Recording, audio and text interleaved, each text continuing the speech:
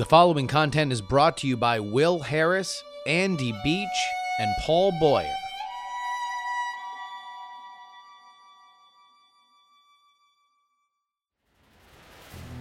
Now to the California Congresswoman facing an ethics investigation for an alleged relationship with one of her staffers on Capitol Hill. The rising star in the Democratic Party, Katie Hill, denies the allegations but admits to a relationship with a young campaign staffer. Freshman Katie Hill just announced she is resigning amid a bizarre scandal involving racy photos and an alleged affair with a congressional staffer. She just tweeted this: "It is with a broken heart that today I announce my resignation from Congress. This is the last speech that I will give from this floor as a member of Congress. I wasn't ready for my time here to come to an end so soon. We will not stand down. We will not be broken. We will not be silenced. We will rise. Thank you, and I yield the balance of my time for now, but not forever." There's a special election Tuesday in the 25th Congressional District of California. Democrat Assemblywoman Christy Smith is running against former Navy fighter pilot Mike Garcia, the Republican, to fill out the term of Katie Hill. When President Trump endorsed the Republican candidate Garcia, she and her campaign leapt on that, believing, I think correctly, that Trump's unpopularity in that district would probably do Garcia more harm than good. Well, amid this pandemic, we had a special election here in Southern California today. The Garcia, a Republican, currently leads with a little bit more than about 56% of the vote. Democrat Christy Smith, 44%. The winner of today's special election will only serve a remainder of Hill's term. Both candidates will then face off in the November election to determine who will ultimately serve a full term.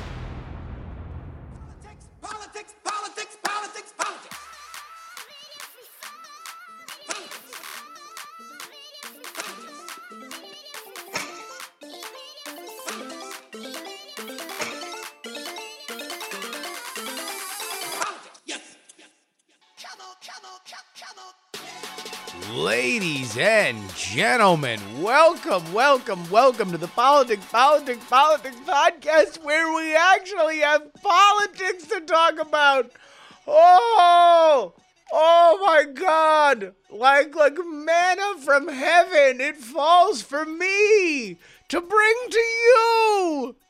There was an actual election, and it had an unexpected result. And it happened because of a sex scandal. Oh, I'm so happy. What does it mean for November? You know, in a bygone era, I probably would have sat around and said, I'm just Robert Young. You can't take a low turnout special election and pretend that it has national consequences. Forget that guy. That guy is dead. He died of coronavirus. We're going to pretend that it has national consequences because I have something to talk about, and it's not about virology. For the record, we are going to talk about virology a little bit later, although it's about 1919 and a story that I'm shocked I had not heard of. And it is very relevant considering the fact that many people in the White House have now tested positive for COVID-19. There is a precedent to this, and it is shocking. We also have a great interview coming up with Cindy Cohn of the Electronic Frontier Foundation. If you've never heard of this organization, they have been fighting on the front lines of digital civil liberties for decades. In fact, they just turned 30 this year. We talk about all the challenges that COVID is bringing to the forefront when it comes to technology and why you should be questioning some of the solutions that are being proposed even right now. But first, let's talk about California 25. All right, let's clean up a little factual stuff. Mike Garcia did not defeat Christy Smith last night, technically. Because this was a heavy mail-in ballot election in California, all mail-in ballots that are postmarked on Election Day are counted. So although it seems as if this is a very heavy lead for Mike Garcia, 56% to 44%. Technically, we cannot say that Mike Garcia is the winner yet. Although, Zach Montalero of Politico pointed out that if you read some of the verbiage in the Christy Smith campaign's comments last night, it doesn't seem like they expect that this is something that is going to flip, and they are focusing on November because that's when they're going to run this race again. We'll get to that in a second.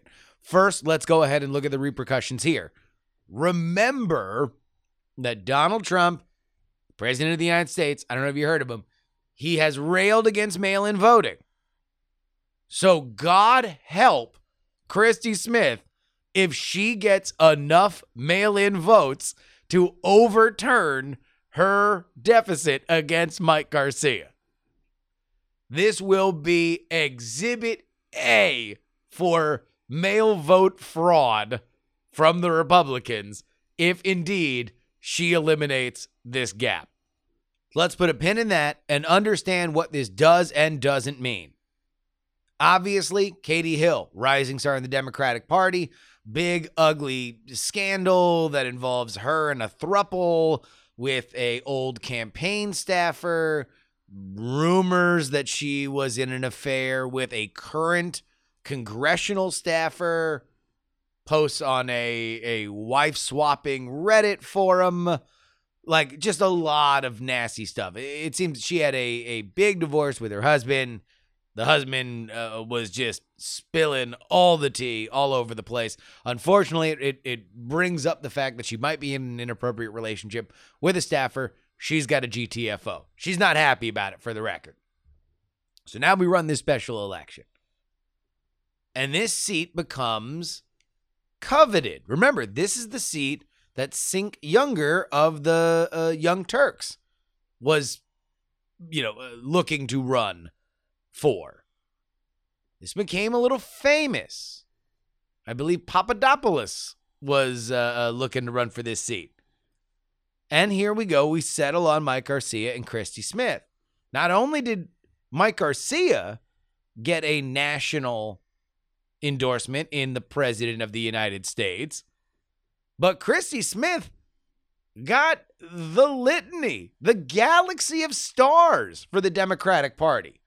Obama, Hillary, Dianne Feinstein, Elizabeth Warren, Kamala Harris, Amy Klobuchar, Kirsten Gillibrand, Nancy Pelosi, Adam Schiff, and the list goes on and on and on. Now, it is curious to see what vectors might go into this. Because let me also say this about the California 25. It has not been held by a Republican since 1993, and Hillary Clinton won it by 50 points in 2016. This has become a solid blue district, one that launched a millennial progressive superstar in Katie Hill before she self-destructed in Congress. What does this mean for 2020?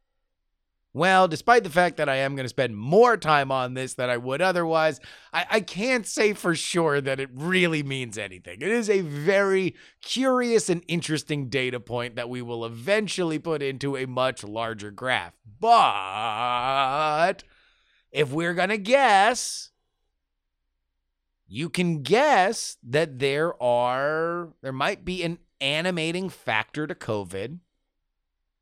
The fact that this has become a political issue is turning out conservative votes, possibly.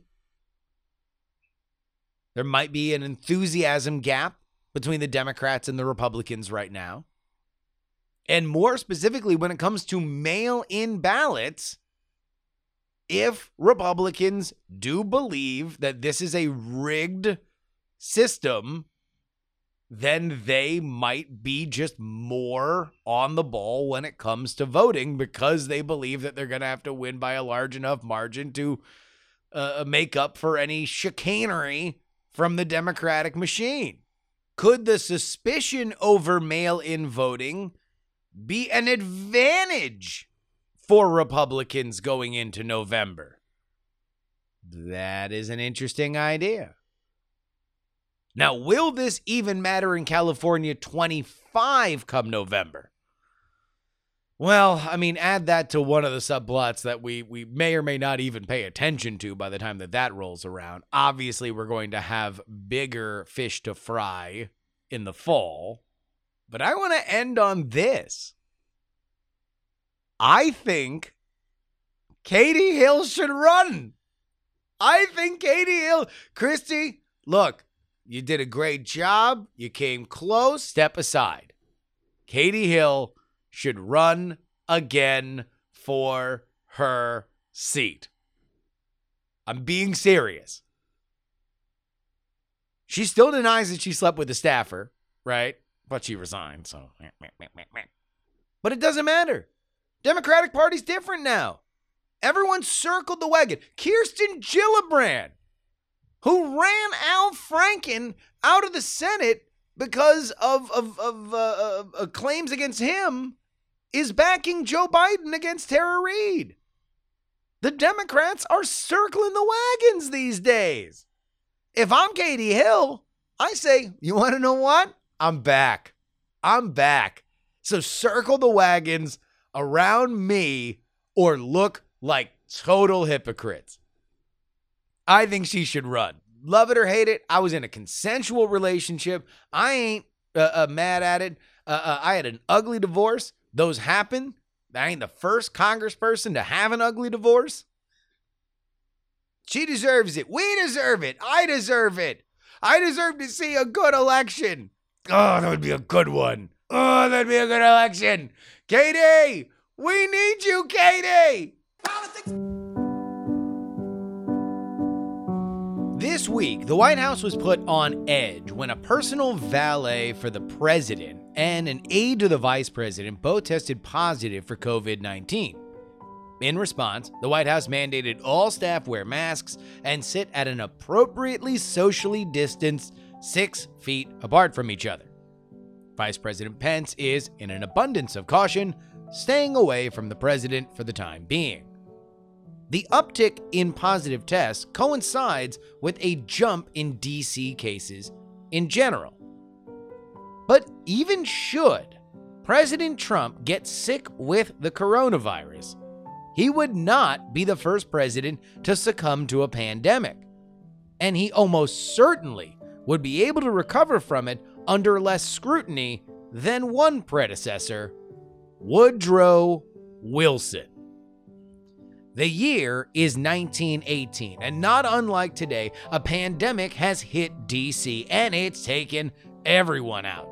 The president's secretary gets sick in October, and a few months later, in January of 1919, 2 sheep who grazed the White House lawn during World War I so they could save manpower because there was a war on and all, they got sick too. The sheep did. Thankfully, they recovered quickly.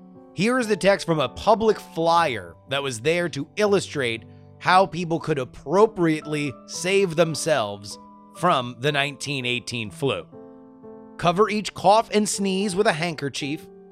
Spread by contact, so avoid crowds. If possible, walk to work. Do not spit on the floor or sidewalk.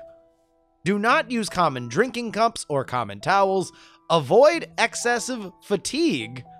I feel like we are all doing our best to avoid excessive fatigue these days. If taken ill, go to bed and send for a doctor. And the above applies to all colds, bronchitis, pneumonia, and tuberculosis. As you can see, a lot hasn't changed. There's not a lot of specific spelling out of how far we're supposed to be from each other. But in general, the rules are the rules are the rules. But beyond the illness, recovery was on the world's tongue.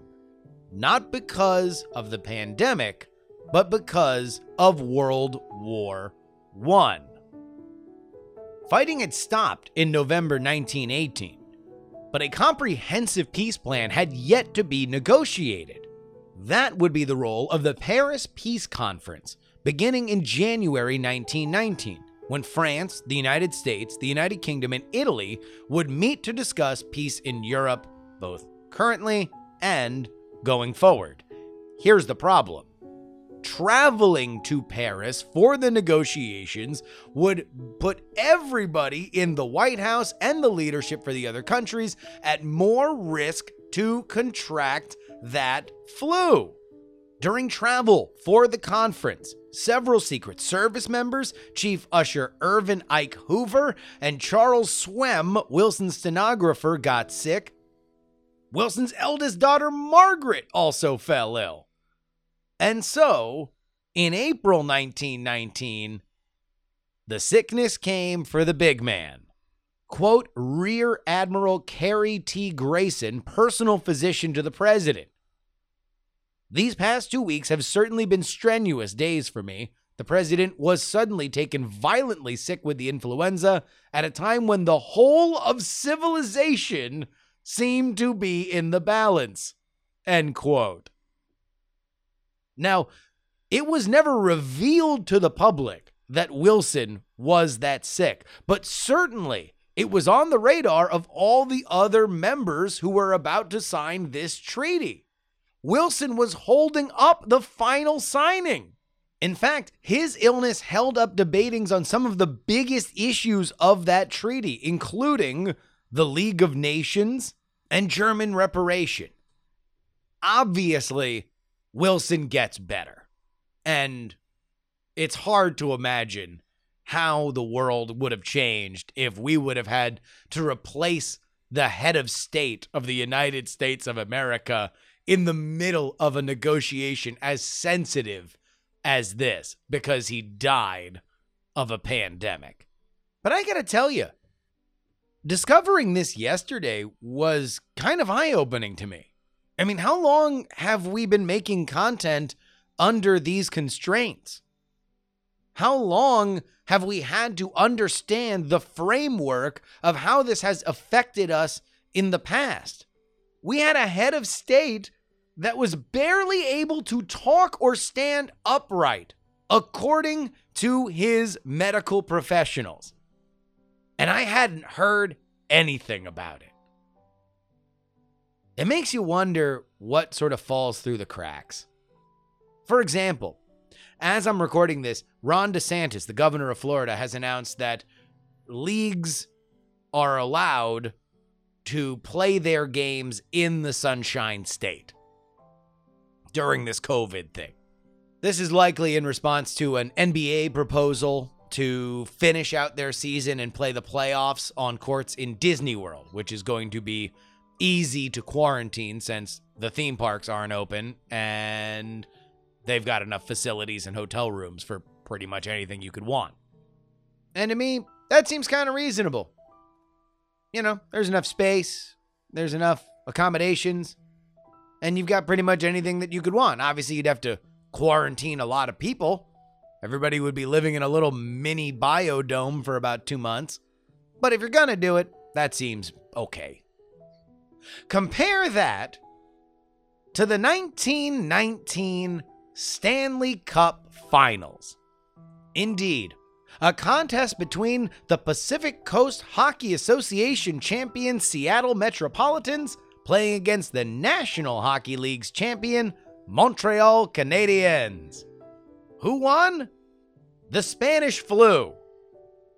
Indeed, no winner was declared for the 1919 Stanley Cup Finals because the Canadiens got the Spanish flu. Furthermore, it led to the death of Joe Hall, a Canadiens defenseman. For all the talk about sports during the age of a pandemic, I had not heard that the Stanley Cup Finals had been canceled because one of the players died. In fact, to this day, on the Stanley Cup itself, there is a ring that states 1919 Montreal Canadiens, Seattle Metropolitan Series not completed. Politics Did you hear the news? Did you hear the news? Did you hear the news? Did you hear the news? Kamala Harris is now the front runner to be Joe Biden's vice president. Now, you would have known that on Monday if you got our PX3 extra episodes. That's available at the $3 level at takepoliticsseriously.com. But in celebration of that, I'm going to do another giveaway because I forgot to give away one of our Kamala Harris signs. So, Campaign Undertaker, he's back. New giveaway. If you write GONG, G-O-N-G, on this very post at takepoliticsseriously.com, you will win, free of charge, a Kamala Harris sign. It's Kamala for the people. It was used at the Iowa State Fair last summer. You have your chance to get it if you go ahead to takepoliticsseriously.com. And one more thank you. Guys, this has been the first time that we've seen the Patreon kind of stall a little bit, and I understand why. There's, a little bit of economic unrest going on. But here's what I want you to know. The fact that it has stalled is a gift. That means that there are so many of you that are still supporting this show, and we will make it over the summit of 1,000 patrons. I know it's a crazy goal, and it might take a while, but we will do it, and we're gonna do it together. TakePoliticsSeriously.com is where you head. We've got levels at the $1 level, big tent. If you want to get your name read with the Dear Martha violin at the beginning, well, you can do that too. Give a lot of money. That's fine. What we're looking for is the patrons, and I want to thank everybody who's already made that decision. Again, TakePoliticsSeriously.com. My guest today is Cindy Cohn. She is the executive director of the Electronic Frontier Foundation. You can find out more information about them at EFF.org, at EFF on Twitter, at EFF on Facebook, and at EFF.org, EFF.org on Instagram. Very excited to speak with her. I've been a fan of this organization for a very, very, very long time.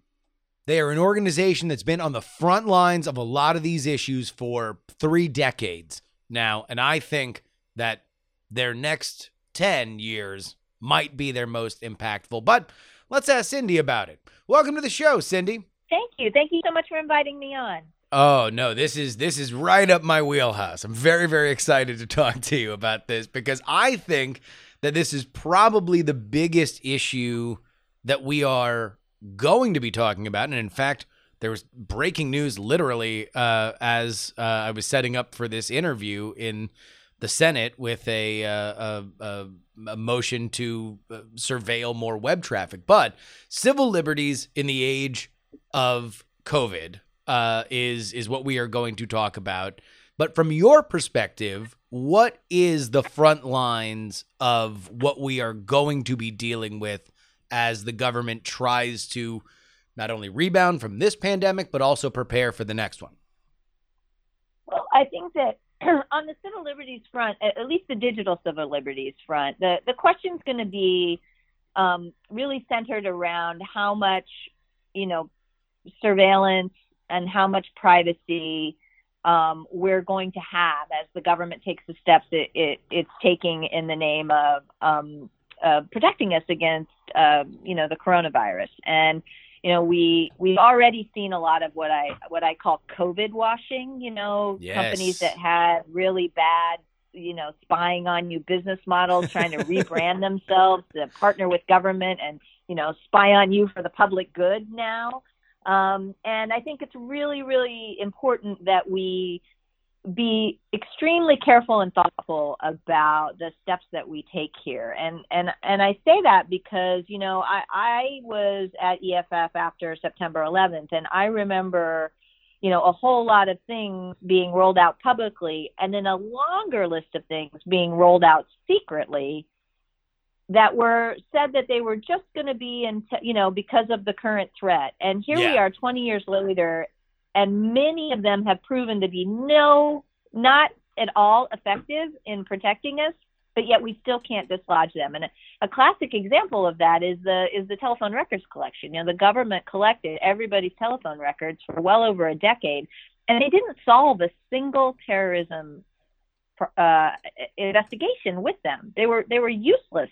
But yet they all got collected, they all got analyzed, and they all got kept. And it wasn't until the rest of us found out about it that we were even able to scale it back, and we still haven't been able to kill it. So we have to be very careful. And as a result of that, we've kind of got a three-part test that we think about when we think about something that gets proposed as helping, as using our data to try to help keep us safe from COVID.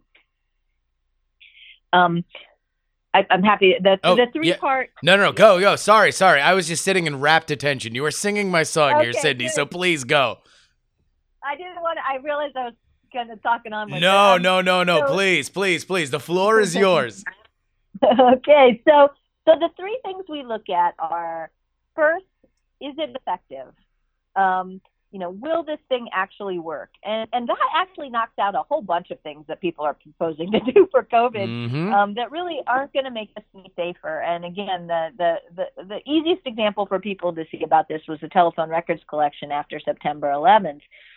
But for some of the location tracking apps, for instance, there were the efforts were try to use things like GPS to try to tell who you were close to. Well, GPS doesn't have it's not at all precise enough to tell whether you were 6 feet from somebody. Yeah. So a lot of those got knocked out just as a technical matter. They weren't going to be effective to do the thing that people wanted to do.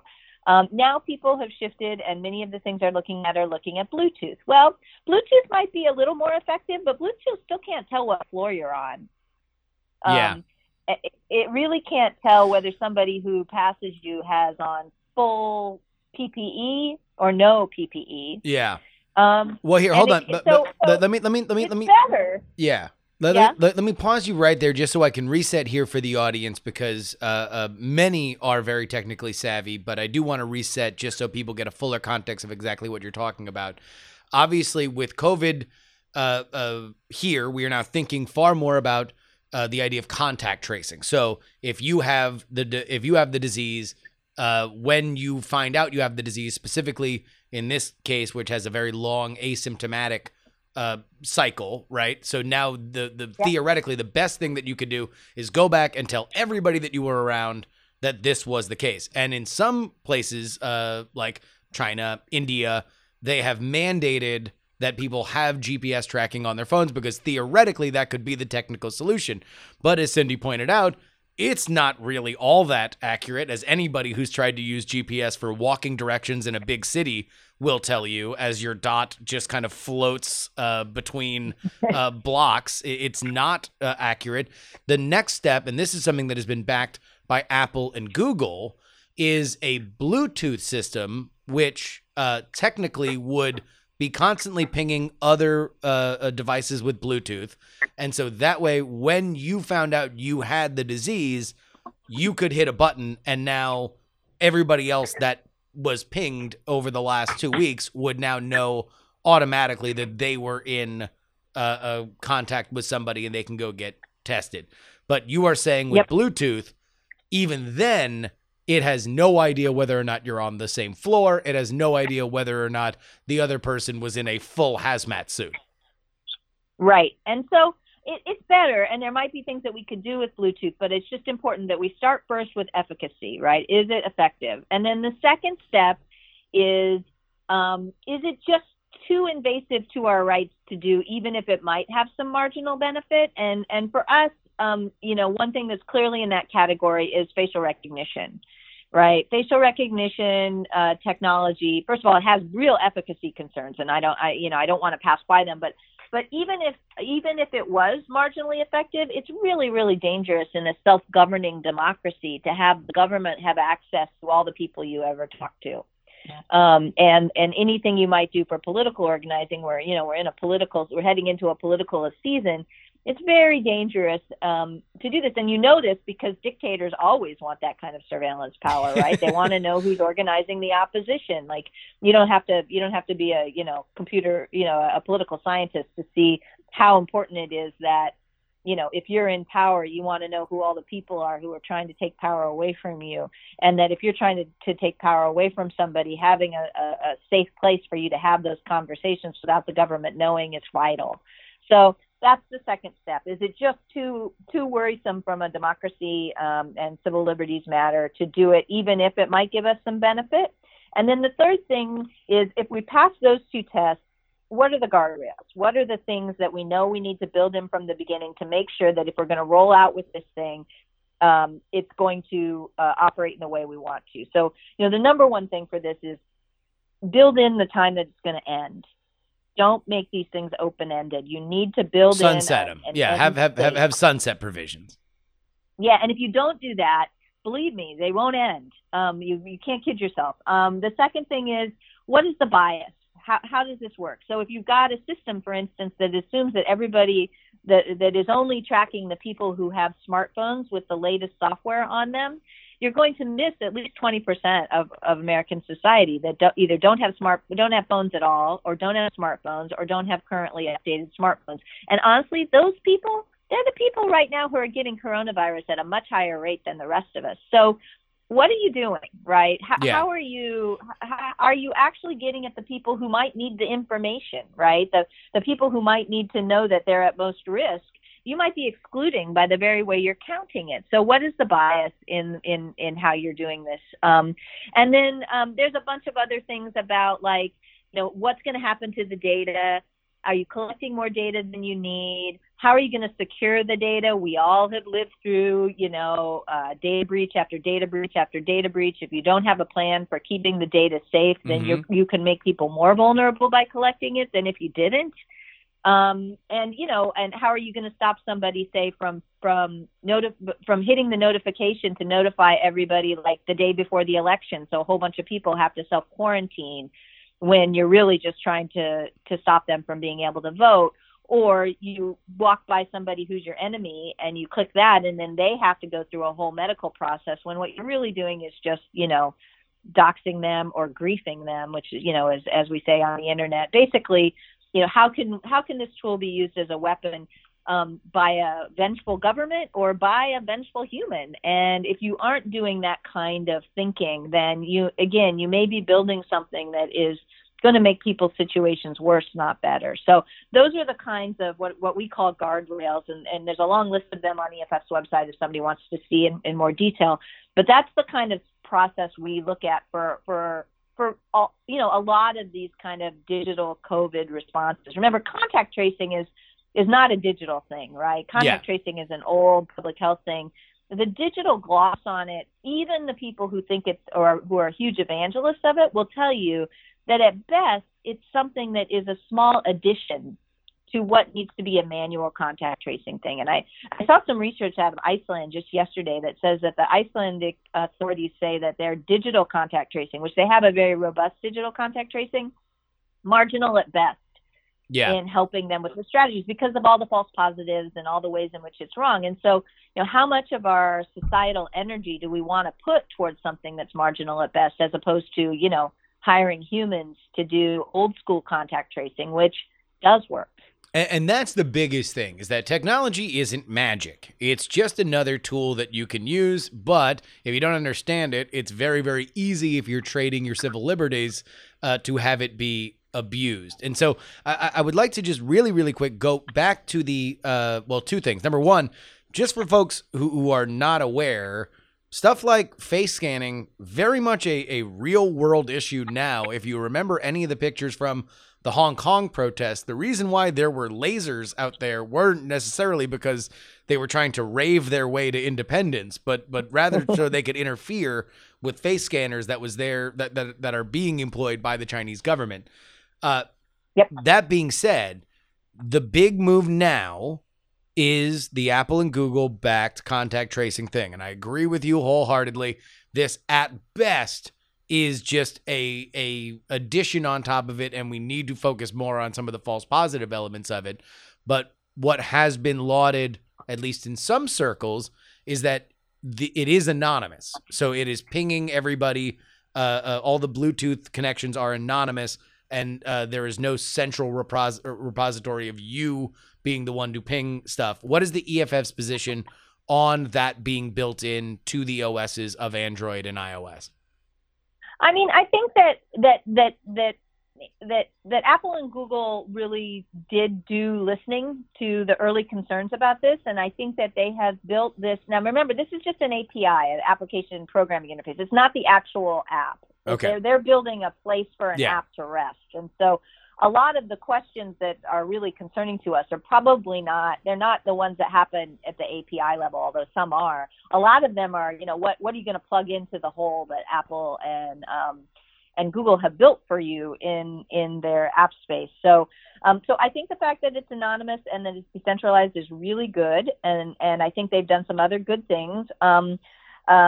The proof will be in the pudding about what kind of apps do roll out to fit into this. We haven't taken. I mean, again, what we're trying to do is to help people think about how to think about it, much more so than taking a hard and fast position. And there's two reasons for that. One is that I think that it's really easy to iterate and change one thing and then change another thing and change another. You're kind of chasing the sunset to try to figure out all the different ways that people are going at this problem. So it's better, I think, for us to focus on, what would something what would something good look like, rather than here's what something good is. Yeah. Because there's lots of ways to skin the cat. And the second thing is that we really don't have insider information about how this stuff is all working in practice. So we're only kind of able to comment on the theory. And so I also don't want to take a strong position for or against any particular technology. My technologists are like, until we can get our hands on it, we can't tell you whether it's actually going to do what they're saying it's going to do or how that's going to work.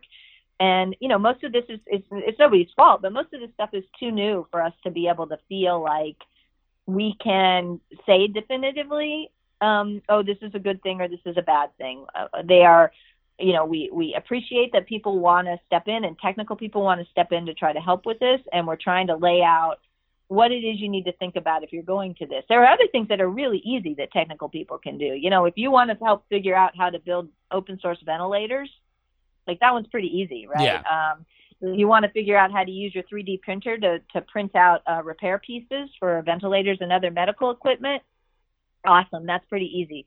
But some of these questions about surveillance technologies, and believe me, we haven't even talked about the second thing after COVID, after the contact tracing comes the idea of immunity passports or immunity licenses. Yeah. All right. Yeah. Let's go. Let's talk about that. Yeah.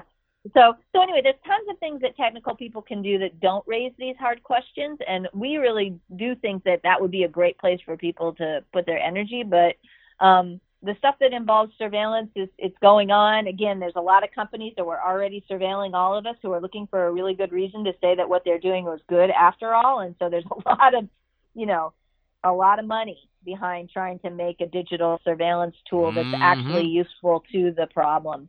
So again, the other one that I mentioned is this idea, and they have different names, but kind of immunity passports or driver's licenses to be able to move around. And again, we apply the same 3 steps to these kinds of apps as well. And this would be if there was some sort of proven way that you could say that you had the disease, you already had antibodies. Now, if there were immune-only bars or restaurants, you could flash some kind of proof that indeed you had it, and now everybody inside that facility could feel at ease. That's the idea. One, and that's the idea. But it's going to get real serious real quick, right? Because it's going to be a thing you need to have before you can go to your job. It may be the thing you get. There's a lot of So again, you do the 3 steps. Is it effective? Well, I don't think right now we know whether antibodies actually make you immune. So the first question that has to happen before all of this is is it telling anybody anything that's going to make you safer? And I think that I think there's some good indications that we could develop an antibody test, and that having the antibodies may mean that you have a level of immunity at least for maybe a year or two. So there may be a time in which this is effective, but we're not there yet. And the antibody tests are all over the map about whether they're good or not, or reliable or not. And so I think it's important that, start with efficacy. You can spend a lot of energy building an app that's based on a kind of flawed model of how the medicine works, and you don't want to do that. The second, and they're trying as hard as they can to try to figure this out.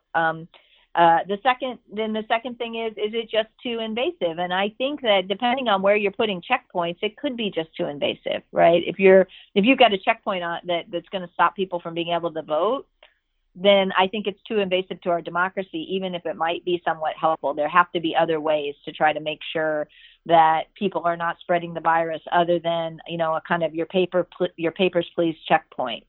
And for certain things, there might be certain things like, do you want to go to my restaurant? I'm not going to let you in the restaurant unless you can show it. Those kinds of optional things are easy. Mandatory things are much, much harder. And then the third area is the guardrails, and that's the one where these passports or driver's licenses are really, really problematic, because if we're going to have the police enforcing them, we've had a problem in our country where, driving while black or stop and frisk or lots of these kinds of things where the police have wide discretion to stop random people on the street get deployed in a very, very discriminatory way. There's been lawsuits, the cops lose. Like this is a known thing. And so, empowering the police to do random checks of people as they're just walking around in the world, I think is the bias opportunities there are just way too great. Now that doesn't mean there aren't situations in which it makes sense, but these are the things we need to think about when we're thinking about these kinds of things. Can I ask just a general question about the EFF? Do you guys, obviously you do great work online, and certainly there is a massive following for your point of view there. Do you do any traditional lobbying like in DC, or do you have your eye toward that with a lot of these issues that will be up at the forefront very soon? Oh yeah, we have we're not a lobbying organization. We're the kind of charity that can do a certain percentage of lobbying. It's okay. There's a charity. We're a 501c3 for those of you who know about this stuff. So that means we can do, kind of somewhere between 10 to 20% of our budget can go towards the kind of lobbying that you're talking about, or grassroots lobbying, telling people, write your congressman to pass this bill. Yeah. And we do it. We stay, we're well within the organization does lots and lots of legal cases and other things, but we definitely have two legislative analysts, and they do lobbying. We're actually part right now in the new federal bill. There's going to be some provisions to try to make broadband more widely acceptable, widely available for low-income people and rural people, because that's one of the things we've all learned as a result of the COVID crisis is that lots of people's broadband sucks, and they can't do things like have their kids go to school because of it, or do their jobs. And so there's a piece of this bill that we're very supportive of that will try to free up more money to try to make sure that everybody has access to broadband in their homes now that we're all in our homes trying to do our jobs in school. And in California, for instance, we're very active in the California legislature trying to make sure that California, maintains its lead as the privacy protecting state. We keep trying to make it better. And there's also a broadband for all bill in California that we're very supportive of. We think one of the things that I think all of us have learned as a result of the COVID crisis is how important the internet is and how useful it can be to trying to keep your life going. And so this is the right time for government to really begin to address the fact that we have two big broadband companies that have made real broadband unavailable to huge swaths of our communities. And we need to move to the place where we recognize the truth, which is, access to broadband is really something you need in order to function in society right now. And it can't be treated as if it's some kind of a luxury for the rich. No, yeah. The digital divide is long past the days where it just meant you could download movies off Napster. This is now a fundamental pillar of society, and I think this crisis has certainly proven that. It's in some ways it's the internet today, right? I think a lot of people are really, really, really appreciating that we built ourselves a network where everyone can talk to everyone pretty cheaply and easily. And now we need to make that a reality. I think there's also just, and this is going to get a little nerdy, but like, there's a major issue right now with uploads in general. Like, I think even people who are paying a fair amount of money for that can expect a certain amount of uploads, now that everybody is uploading their own video, their live video to Zoom and Slack and Teams and Google Meet and stuff like that, I feel like our network is really, really, really straining under that. And I think it's something that's going to become more and more of a problem if this becomes more and more permanent. Yeah, but I think that the network isn't straining under it. I think that the business model of the companies is. The business model sold us.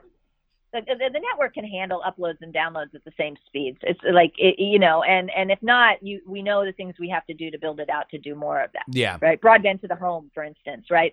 But I think that what's happened is the duopoly, the two companies that provide us with most people with their internet service have used the upload download difference to try to basically do price discrimination to make people charge more for uploads, and now all of us need to upload, and so we need to shift that business model because it's not serving how we need the internet to work now. And for me, I say hallelujah. I always thought that trying to make the internet something where we were consumers in the same way we were consumers of television, as opposed to something that's a two-way street where we get to create and not just receive others' creations, is one of the great things that the technology can do for us. And so hallelujah, people are really using this time to build creativity, to do their TikToks or whatever videos that they're wanting to do. And that's what the internet can do for us. Gosh, hallelujah. I agree.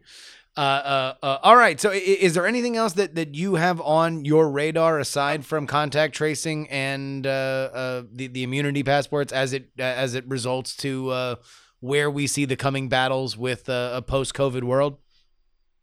Well, I think that I alluded to this a little bit, but I think there's a lot of creativity going on around open access to knowledge, sharing knowledge, not having things all bottled up into proprietary systems, where we see a lot of people doing things. And again, the open source ventilator project, a lot of work, the Internet Archive has tried to make, far more information available so that teachers can use it to teach their kids, digital reading, digital access to media, because, kids can't go in and get their school books anymore. And can't go into the library and do research. So, making libraries really go digital and that information be freely available for the teachers and other people who need it. People, again, kind of freeing up repair manuals and other kinds of information so people can DIY or otherwise help fix these things. So, some of these I think they're business models, but business models based on scarcity of information are looking, I think, more and more like a bad idea for society because, we need to scale up. We need to scale up fast for a lot of medical equipment and personal protective equipment, and keeping the knowledge of how to do that and how to do that right, locked up for a price is just not serving society right now. And so that's part of where the really exciting stuff goes. And I think that, there are people who are invested in those old school business models who aren't liking it. And we're going to start to see some battles around that. If you have a manual for how to fix, a ventilator and you make it public, the ventilator company should not be suing you for copyright infringement. They should be thanking you and supporting you for helping make sure that more people can have the benefit. But I'm not sure how that's going to go down. So that's a thing that I think we see as a possibility, and we hope doesn't happen. And there's a pledge right now for people who are developing the COVID. This is a little outside of EFF's wheelhouse, but not all of it, but is for people who are developing vaccines or medications to sign an open intellectual property pledge, so that people don't end up having to pay their whole life savings in order to get treatments or vaccines. And there's a good pledge that my friend Mark Lemley at Stanford had a little bit to do with that they're really pressuring the companies, both the pharmaceutical companies and the other companies who are building some of these things to sign, to make sure that most of the, huge chunk of the money that goes into developing these systems is actually government money, right? And so we, as the people who need the access to it, should have more access to the fruits of that labor. Well, Cindy, thank you so much for coming on. I really, really think that the EFF, I can't think of another organization that has put in the time and effort for as long as the EFF has in terms of thinking about digital civil liberties and being a voice for not only the citizen, but also the consumer, specifically in the issues like we were talking about with upload and stuff like that. And now I think that you guys are in a very, very interesting position, because I do think we are going to get overarching legislation. I do think that we are going to get technological solutions that will be backed by the government. And unlike the Patriot Act, I believe we have a populace that is digitally literate enough to understand how overreaching and how wrong some of these solutions can go if they don't implement some of the common sense stuff that you guys are talking about. So thank you for coming on and talking about it. Oh, totally my pleasure. And I sure hope you're right. We're certainly going to be there to try to lead the charge, but we do need as many people to make their voices heard as possible. By the way, we are one of the personal things happen is EFF is turning 30 years old this summer. Our birthday is in July, and we had a whole huge party planned that we're going to have to move. We're going to have to move another thing to do, but it is a really, I think, an important time, and I really appreciate you recognizing that. We've kind of been in the trenches on this for a long time. We're ready. We're smart, and we're not babies, so we know how to navigate in this world, and so we're ready for this challenge. And I think it indeed will present itself sooner rather than later. Cindy, if people want more information, where can they go? EFF.org. Perfect. Cindy Cohn is the executive director of the Electronic Frontier Foundation. Thank you so much for joining us, Cindy. Oh, thank you. This was fun. And that'll wrap it up for us today. I want to thank our Titanic $10 tier. Middle-aged Mike, Chad, Dallas Danger Taylor, your boy Craig, Zachy Chan, TroubleFilm.com, Nick, Utah Jimmy Montana, D-Laser, Captain Bunzo, Frozen Summer, Milk Leg Scoop, Emily, WolfGlen99, Berkeley Steven, The Jen, NH Blumpkin, Robert, Eoxy, J. Milius, Jonathan Scott, Lindsay, Miranda, Nick, Pneumatic Terran, Olin and Angela, Richard, Thor, Andrew, Brad, Daily Tech News Show, Darren, and DL. You want to get on their level? Head on over to TakePoliticsSeriously.com.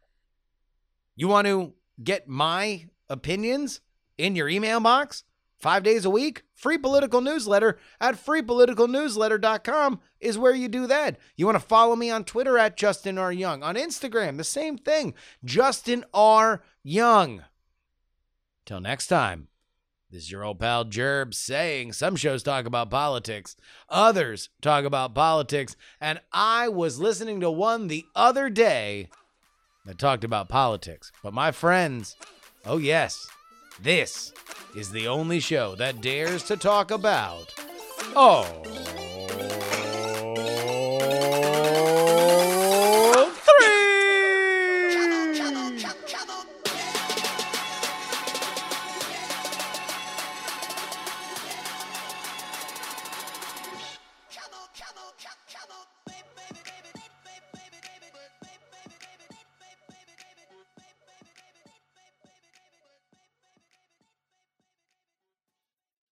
Diamond Club hopes you have enjoyed this program.